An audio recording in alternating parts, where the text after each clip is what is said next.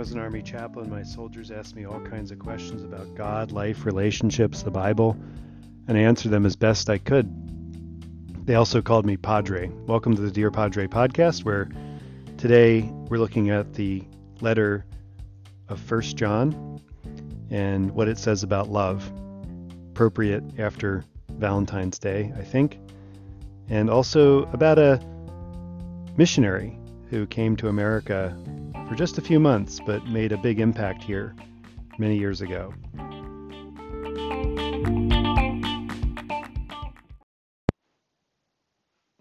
This letter, written to a particular church, but to all churches, it's not addressed to one particular one, comes back to some of the basics of Christianity. The basics of Christianity being love.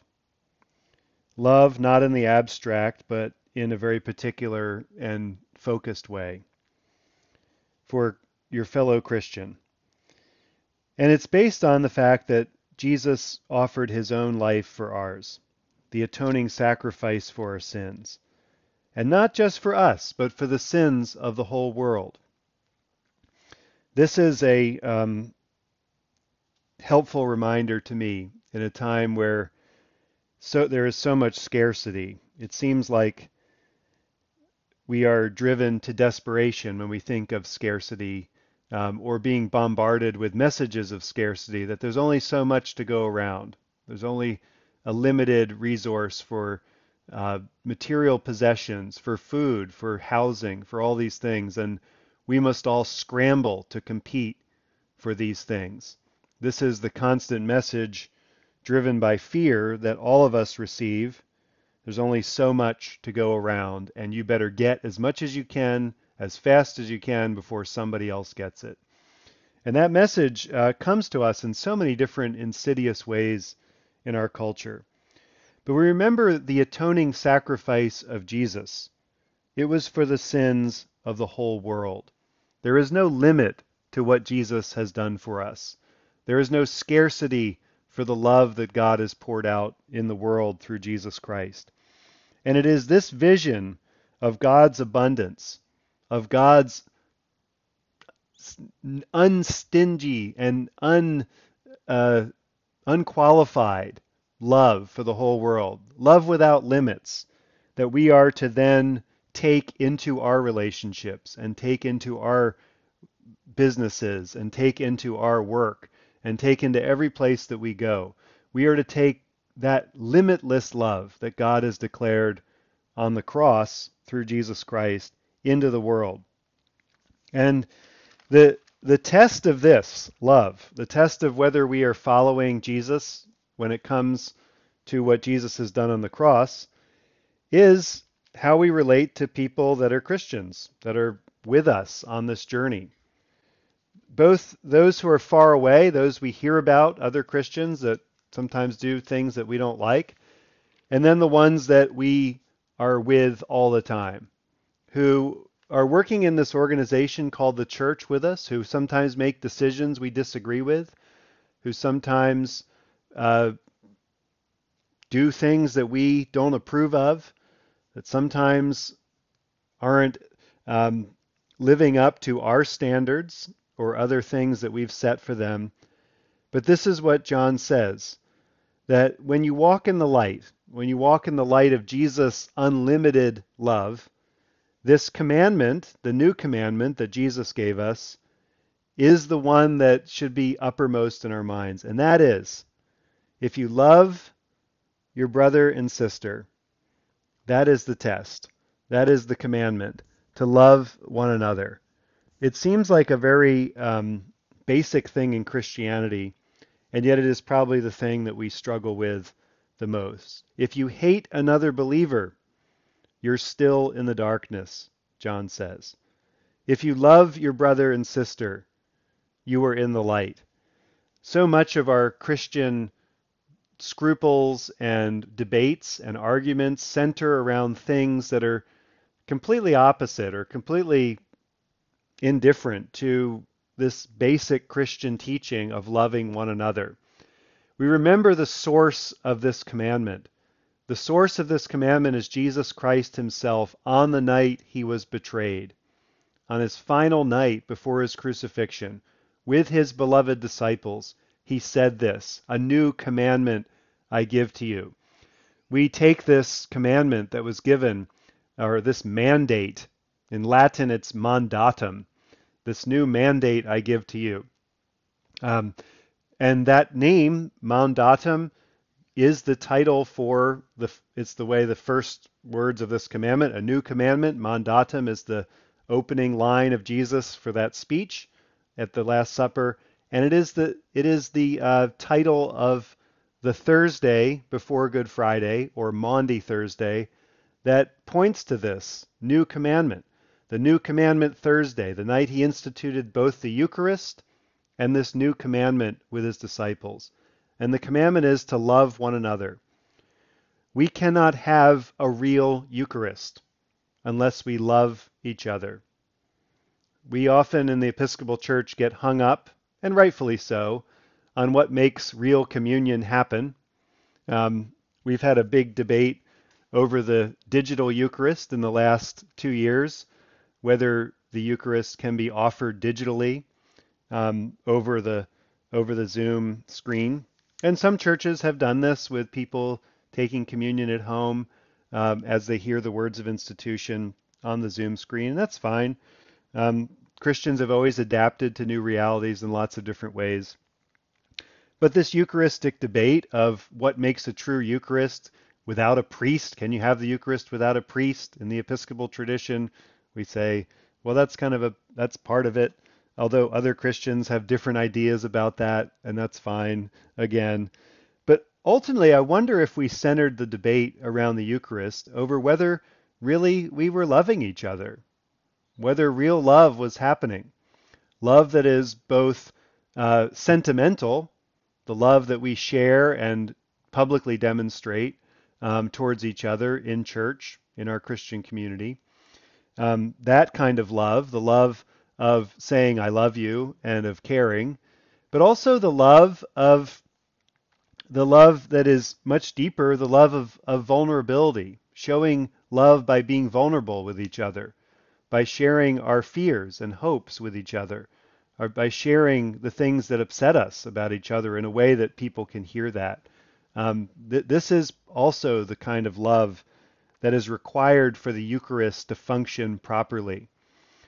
In one of the offertory sentences, which is, the offertory sentences are not so much as to get you to pull out your wallet or your digital wallet, as they are to prepare you for communion. That is the point of an offertory sentence, that little thing I say right before Aaron plays on Sunday. And one of them is from Matthew, Jesus' words that when you come to the altar and your brother has something against you, leave your gift at the altar and go and be reconciled with your brother, and then come and offer your gift. It's a very pointed one. The reason we pass the peace before communion, that ritual act of greeting, is not so visitors feel welcome, although that may be a byproduct of it, or at least they feel threatened that someone's going to have to come up to them and shake their hand. Some people, more introverted, avoid that time like the plague. They go out and use the restroom or something. But the ultimate reason we do that, passing the peace, is to show that we are reconciled with each other, that our grievances and our offenses have been put under the cross and put at the foot of the cross, that our reconciliation with each other flows from God's unlimited love for us. And it shows that perhaps our love could be a little less limited. I think unconditional love is one of those pipe dreams that people often talk about and laud and celebrate and try to attain, but maybe just less conditional love should be our goal, just to make it a little less conditional, a little more like God's love for us. That might be a good goal, because that is what has to happen for this Eucharistic feast to occur. That is what has to happen for the church to really be the Church of Jesus Christ. That has to happen. If you hate a believer, you're hating God, which is really hard to handle that teaching of both Jesus and John in this epistle of First John. So it's something to meditate on as we go about our lives and days, and also to thank God for. The way of loving others starts from gratefulness, starts from being thankful for how God has loved us. All of our forgiveness, all of our reconciliation, all of our love should flow from our realization how much we are loved. And whenever I encounter someone who is not able to love or feels like they can't, it is usually a lack of full awareness and realization of God's love for them and for me. Whenever I've struggled with love, it's usually because I've not been feeling loved by God or by others. And so hope you can feel that love today, the love of God that is unlimited, that flows from the cross of Jesus Christ to you and to our community here. Amen.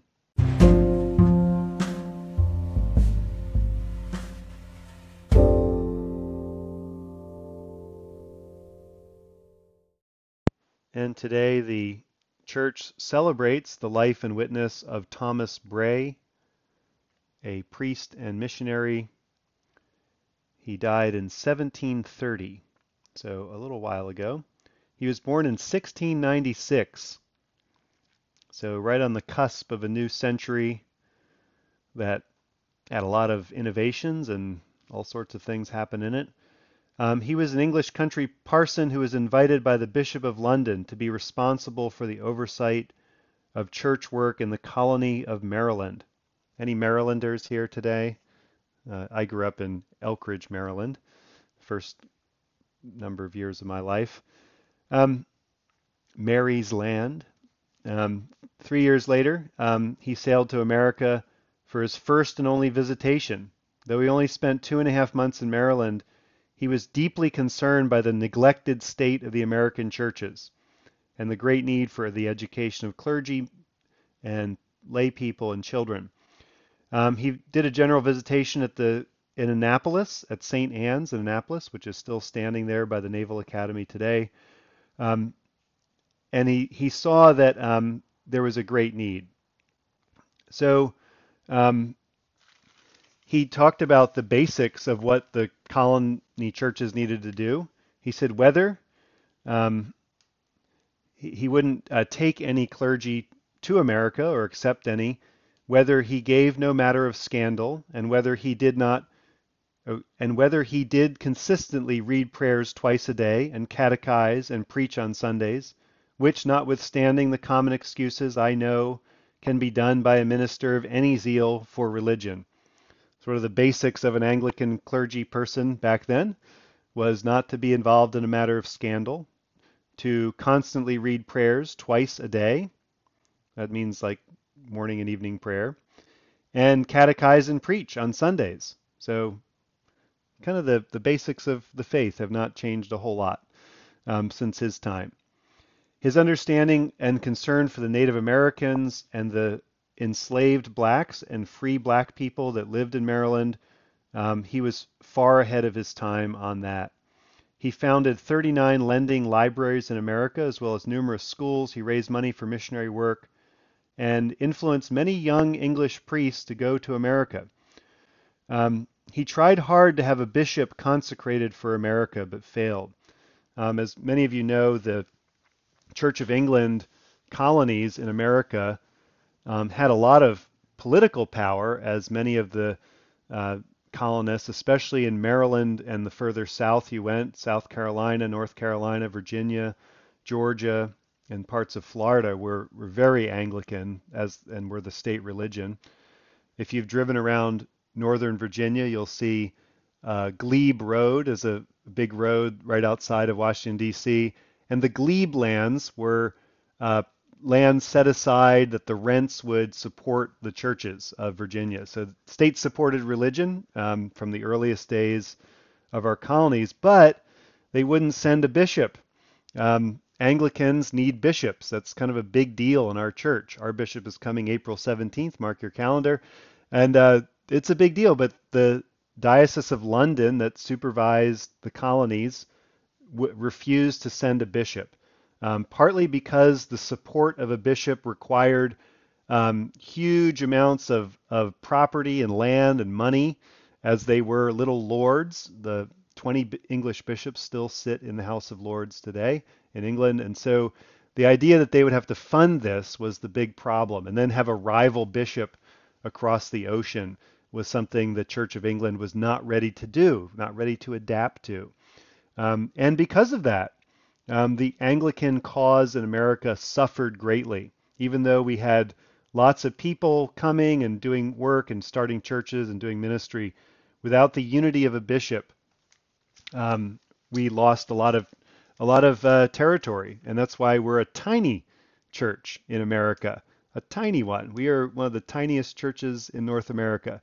Um, Even by generous standards, we are much smaller than most other Protestant denominations here in America. Um, and that's because of the short-sightedness of these early bishops in London. But in spite of that, Bray pressed on and kept advocating for clergy to be sent to America, money to be sent to build schools, and the liberation of enslaved people in America. He was very concerned and started libraries for the education of free and recently escaped enslaved people here in the colonies. Um, when the deplorable conditions of English prisons were brought to Bray's attention, he set to work to influence public opinion and raise funds to alleviate the misery of the inmates. He organized Sunday's beef and beer dinners in prisons and advanced proposals for prison reform.